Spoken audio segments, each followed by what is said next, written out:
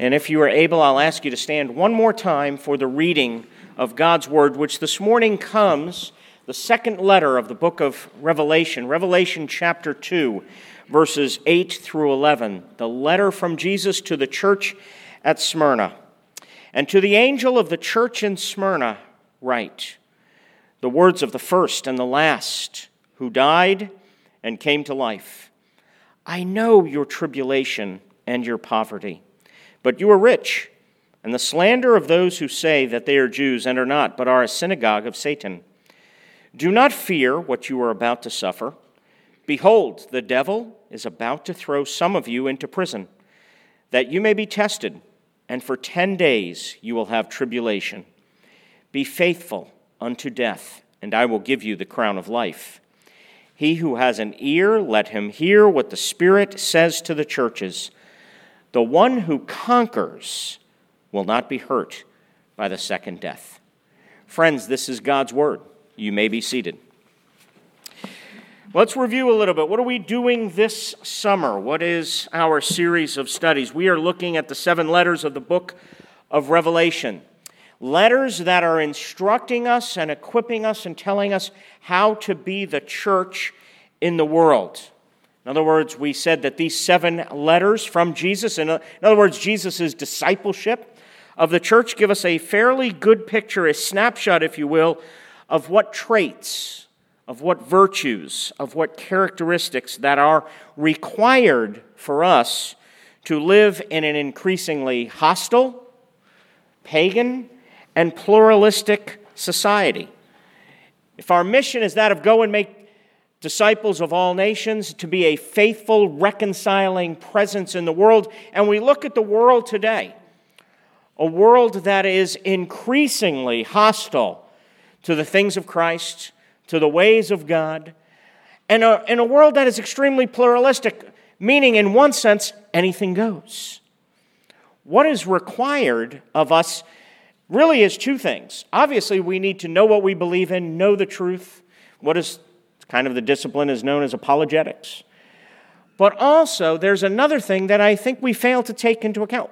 What type of people? What kind of people? In other words, what virtues, what traits, what characteristics need to be true of us in order to be an effective witness, to be an effective, faithful presence in a hostile world. We saw last week in the first letter, the church at Ephesus, that we are to cultivate the virtue of love. Jesus' word against the church of Ephesus is, you have abandoned your first love. You have abandoned, you've forsaken love of God and love of neighbor. And there was a call to repent, to return to your first love. This morning, he is speaking to the church at Smyrna, and I want to pose a question for you as we kind of enter into this text. Why is it so hard to maintain our first love? I don't know about you. Maybe you went home last week and you went, I'm convicted. Okay, I've got to return to my first love. Repent. And then it's like Monday morning hits. Okay, repent again. Here we go. And that's a good thing, by the way. If you're repenting again, keep doing it. That's a wonderful thing. But why is it so hard to maintain our first love? Why is it so hard? Let's be honest. If any of you think it's easy to love, let's sit down and talk sometime. Love is extremely different. See, love is so much more. Love is not a feeling. Love is not just a gooey, gushy, oh, I sincerely. Love is a skill. Let me tell you something about love.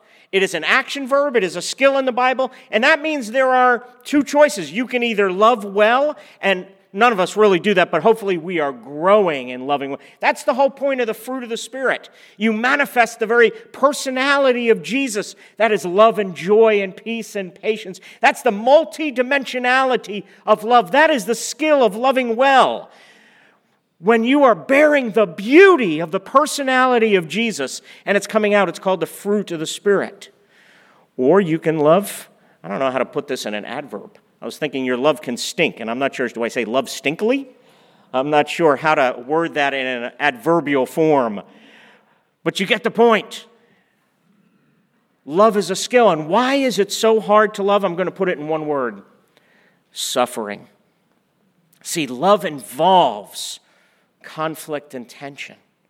At the very least, even with the person who may love you in return and love you best, there's conflict and tension within ourselves. Which of us really, think about the way the Bible describes love. When it says, for example, in Philippians chapter 2, that we are to consider other people as more significant than ourselves. That's an attribute of love. That we are to look out not only for our own interests, which, by the way, we all get A+ at. We're good at that. We know how to do that. I don't ever need to teach anybody how to look out for your own interests. That's never a topic in our discipleship. But the next part, to put ahead of your interests the interests of others. See, even if somebody is loving you in return, to really love biblically will involve tension, will involve conflict, will involve suffering. And so this letter, this what we call prophetic oracle to the church at Smyrna, explains why it's so difficult to keep our first love. And that's because of suffering. Let's once again put the letter in Smyrna, in the context, in the setting in this book. So let me review a little bit some of what we talked about last week. We learn in Revelation chapter 1 that the author, the recipient of this revelation, is the apostle, the evangelist John. He's now an old man. He's probably in his 80s, and he's in exile. He's in exile on the prison island known as Patmos, off the coast of what is modern-day Turkey. And why is he there? Why is he in exile? Because he would not compromise his faith. Because he was being a disciple faithful as part of the church in the world. And as one historian reminds us, John is there because out of allegiance to Jesus as Lord, he could not abide by who was the Roman emperor at the time, a man by the name of Domitian, his edict that all Roman subjects were to worship him, the emperor, as God. Because for John, and you'll see this in the church at Smyrna, the issue was, who is Lord, Christ or the emperor? And John says, I can be a good citizen, I can be thankful, I can be faithful, I can pay my taxes, but I swear allegiance, loyalty, and obedience to one King, the Lord Jesus Christ. Love for Jesus will involve suffering. And what did he get as a result? Exile to the island of Patmos, which is why he writes, Revelation chapter 1, verse 9, he says, I, John, your brother, listen to the words carefully, your brother, were part of the same family, and partner in what? In the tribulation, in suffering, and the kingdom, and the patient endurance that are in Jesus, was on the island called Patmos on account of the word of God and the testimony of Jesus. And while on Patmos, he received a revelation, an unveiling of the majesty of the Lord himself. He says, I was in the Spirit on the Lord's day, and I heard behind me a loud voice, like a trumpet. What was John doing? What was John doing? He was worshiping. I was in the Spirit on the Lord's day means he was worshiping the Lord Christ. And while he was worshiping, he heard a voice, and he turned to see the voice. And what did he see? He saw the risen Jesus, gloriously transformed, the same person he had walked with, the same person he had done life with, the same person who called him out of all the disciples, my beloved disciple. And while he is worshiping, he is given, as one commentator put it, an unveiling of the majesty of Jesus on account of whom he is suffering. A good summary of the context of these letters is provided by one commentator, a man by the name of Darrell Johnson, who wrote a book called Discipleship on the Edge. Listen to how he put it, and this is a good summary of what's going on here. He says, here's the major practical point of this unveiling, the unseen reality that John and the churches back on the mainland needed to have reinforced. When John turned to see the voice, what did he see? He saw 7 golden lampstands. And in the middle of these 7 gold lampstands, he saw Jesus, The 7 golden lampstands, as the text tells us, represent the 7 churches. And there in the middle was the risen, living, glorified, reigning Jesus, standing where? Not above, not below, not a far away, distant, right smack dab in the middle. Which means that he knows very well all that is going on, not only in the churches, but what is also coming down upon the churches. So from the middle of the lampstands, Jesus dictates 7 messages, 7 prophetic oracles. Each message is different in context, but similar in format. Each letter begins by Jesus identifying himself, using an image that is appropriate to each church in each city. He tells the church what he knows about them. He tells them what he has against them, except in 2 cases. Smyrna, which we're looking at today, and Philadelphia, which we'll look at in several weeks. And then he tells them what to do to remedy their situation, warning them of what they will happen if they ignore his instructions, and promising them a promise here in this text, the crown of life, eternal life, to those who heed his words, who abide in his love. The message that he gives to the church at Smyrna, if you want to look down, the words are in your program if you don't have Bibles. Verse 10 summarizes the message Jesus is giving to the church at Smyrna. He says, "Do not fear what you are about to suffer." And he tells them the prospect of their suffering, the prospect of their persecution is about to happen. He says, he doesn't say it might happen. He says it's about to. He says, "Behold, the devil is about to throw some of you into prison, that you may be tested. And for 10 days, and we don't know if that's a literal 10 days, or if it just means kind of a completion. What we do know is it's limited, it's temporary. It won't last forever. For 10 days you will have tribulation. Be faithful unto death, and I will give you the crown of life."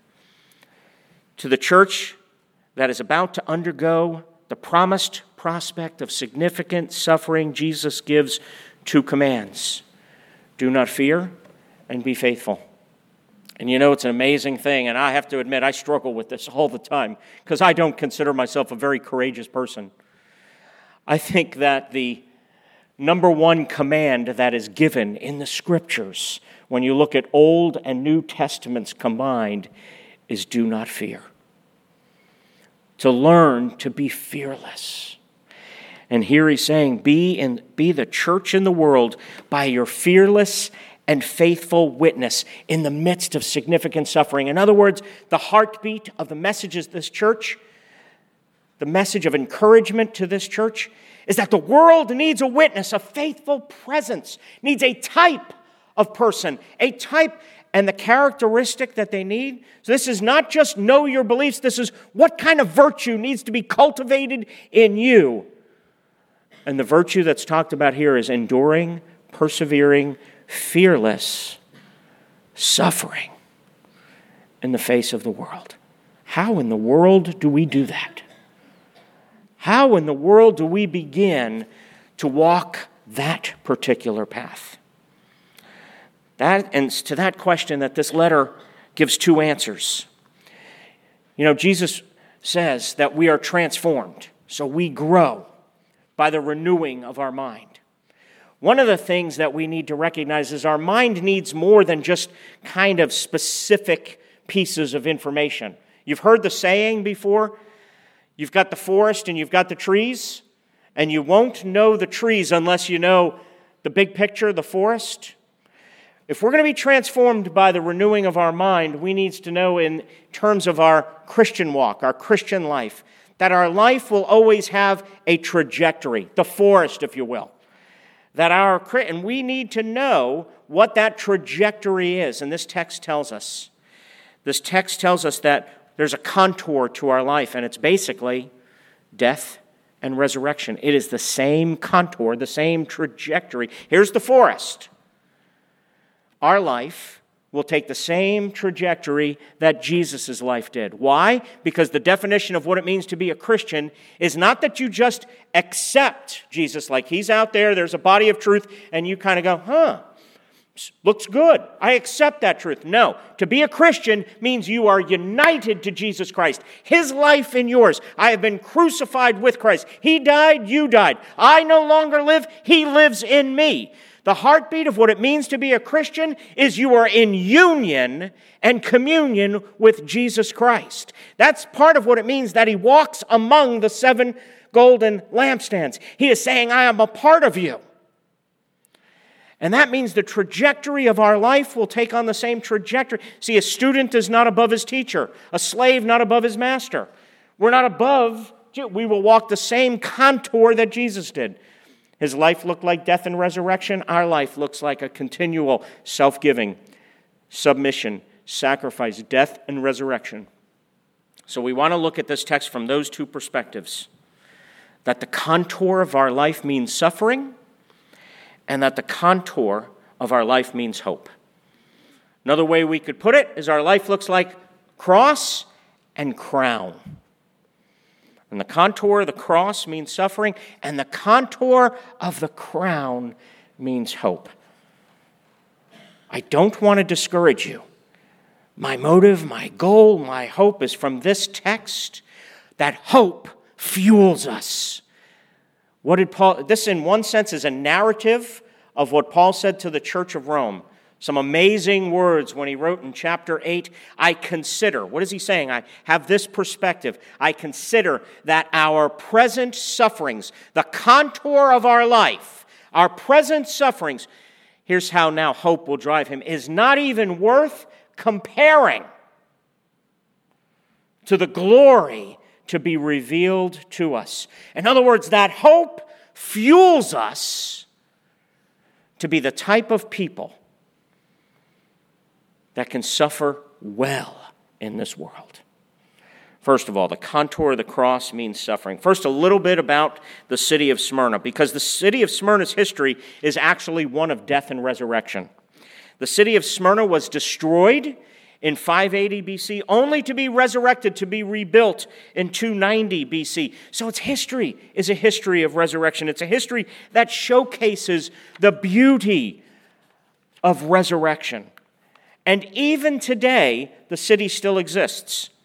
It is the city of Izmir, Turkey, on the west coast of Turkey, the third largest city in Turkey, with a population of about 4 million. And it is to this church in this city, the city that's known for the manifestation of the beauty of resurrection after suffering and death, that Jesus instructs them that they will indeed suffer. Persecution is promised.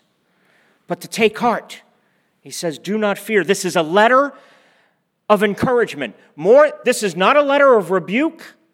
This is one of the only 2 letters in the 7 to Revelation where there's no rebuke. This is one of them. This is one, and the word encouragement means speak courage into. Jesus is speaking courage into the people of God. I have no idea what you are facing right now, what you might be facing in the future, but I do know God's word wants to speak courage into you.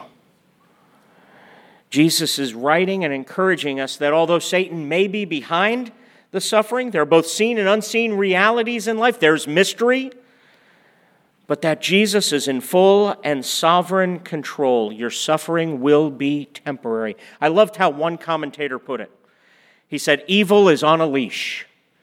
I had to write that one down. We need to know that in order to say, I consider our present sufferings not even worth comparing to the glory that is to be revealed to us. But we need to know that in this world, if we are to be a faithful presence to the world, what kind of people are we to be? What kind of virtues? We need to know that the contour of our Christian life, though, does mean suffering. Think about what Paul said, first of all, to his protege, Timothy.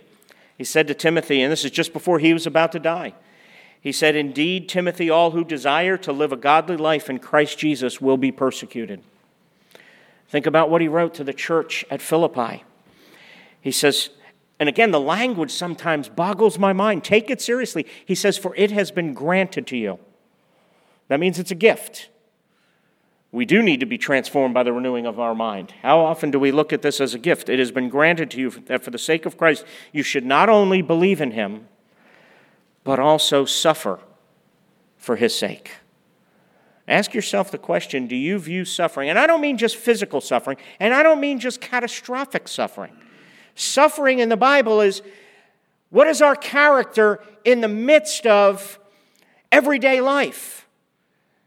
Chasing kids, ordering a house, working with people who don't like you, dealing with bitter people, resentful people, enemies, dealing with physical suffering, emotional suffering, relational suffering, the awkwardness, the defensiveness, the tension. Dealing with life in a fallen world, do we have the perspective that God has granted you? Why? Because your life is taking on the very contours of Jesus Christ that has been granted to you to reflect and manifest the beauty of Jesus Christ in and how you suffering. How many of us look at suffering? And he's not saying, when we say look at it as a gift, he's not saying, oh, it's a good thing to somehow go, I love my pain. But we're to see and have the perspective of what God is doing in us and through us. That means part of it is authentically feeling that pain, dealing with it, not suppressing it, not denying, and not just trying to fix it so it goes away. That means honor the pain as a gift and let it do the work that God intends for you to do, and that is painful. How do we do it? Look at verse 9. And Jesus says, I know your tribulation. I know your affliction. Now, the word he uses there for affliction or tribulation is an extremely strong word. It's a word that means pressure. That's why we know it's just not physical. The word actually means crushing pressure. And as one commentator put it, it would evoke in the minds of first century people the picture of a person tortured to death by being slowly crushed by a great boulder laid upon him. The church in Smyrna, along with its disciples, were being the church in the world by living out their faith under this crushing pressure. We see what the crushing pressure is about to be when he says, I know your poverty, so it's economic in nature to some degree. And he says, though you are rich, so in other words, he's saying, you have spiritual wealth. I'm in the middle of the golden lampstand. I'm in your presence. And if we don't think we have spiritual wealth, it shows how little we value the presence of Jesus. Because Jesus is saying, yes, you have poverty in the world. In this case, you're losing some of your economic prosperity. Why? Because of your sin? No, in this case, because of the fact that you did not compromise your faith. And as a result, you're suffering for it. But I know your pressure. I know your affliction. And I know your poverty. Though you are rich, you're rich. Why? Because I'm in the midst of you. I'm in your presence. I walk among you. I don't stand above you. I'm in the middle of the 7 golden lampstands. When you come to worship, do you recognize what the Scriptures teach us about worship? Hebrews chapter 12, for instance, it says, therefore you have come to Mount Zion. We have come, in a sense, to the heavenly Jerusalem, to a taste of heaven, to heaven and earth being in some way mysteriously united, where thousands upon thousands of angels, a myriad of the heavenly host, are glorifying and exalting and praising Jesus, and we are a part of it. And that is what is going on in worship. It is not about just sitting here and taking in information. It is about participating with the glorified, risen, reigning Christ. Worship changes us.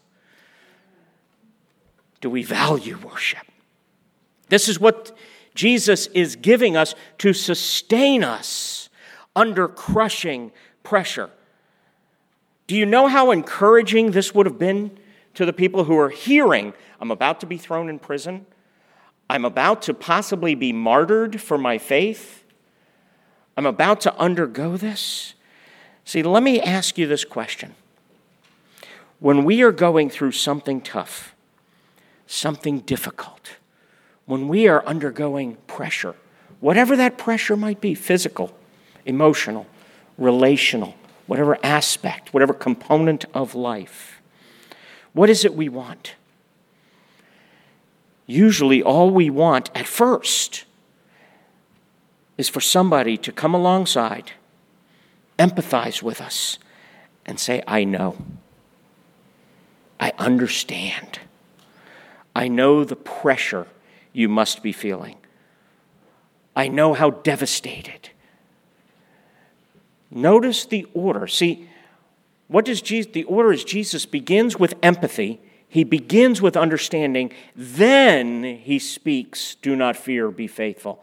But he starts with the two simple words, I know. I know your affliction. I know your poverty. I know the contour of the cross means suffering. He's in the middle. He says, I understand. I'm in the middle of the seven golden lamps. You know, one of the things, I've just got to be brutally honest with you, I think the church as a whole, not just Spruce Creek, but we're part of the church, I think the church as a whole, the evangelical church, stinks at coming alongside those who are suffering. I think we're very good at fixing things where problems, I know what you need, or have you tried this, or how often do we come alongside someone who is suffering and simply say, I know? And even if I don't know how you feel, I empathize, I understand, I come alongside. You must be devastated by this pressure. And then we offer practical help. Jesus does say, do not, but the order is important. See, it's because he's in the midst of them that he can say, do not fear and be faithful. The contour of your life means suffering. The contour of the cross means suffering. What does the contour of your life look like? And what's going to give us the power to be this type of person? Look with me at the end of verses 10 and 11. See, we need to know the contour of the crown means hope. See, your life must be fueled by hope. The end of verse 10 and verse 11 says, be faithful unto death, and I will give you the crown of life. The promise is a crown. He says, he who has an ear, let him hear what the Spirit says to the churches. The one who conquers will not be hurt by the second death. Now look at this. First of all, what is the crown of life? The crown of life equals eternal life. And to not be hurt by the second death means to not have to undergo the final judgment. Why? Doesn't say you won't face it, you'll face it, but you won't undergo it because Jesus has taken it for you.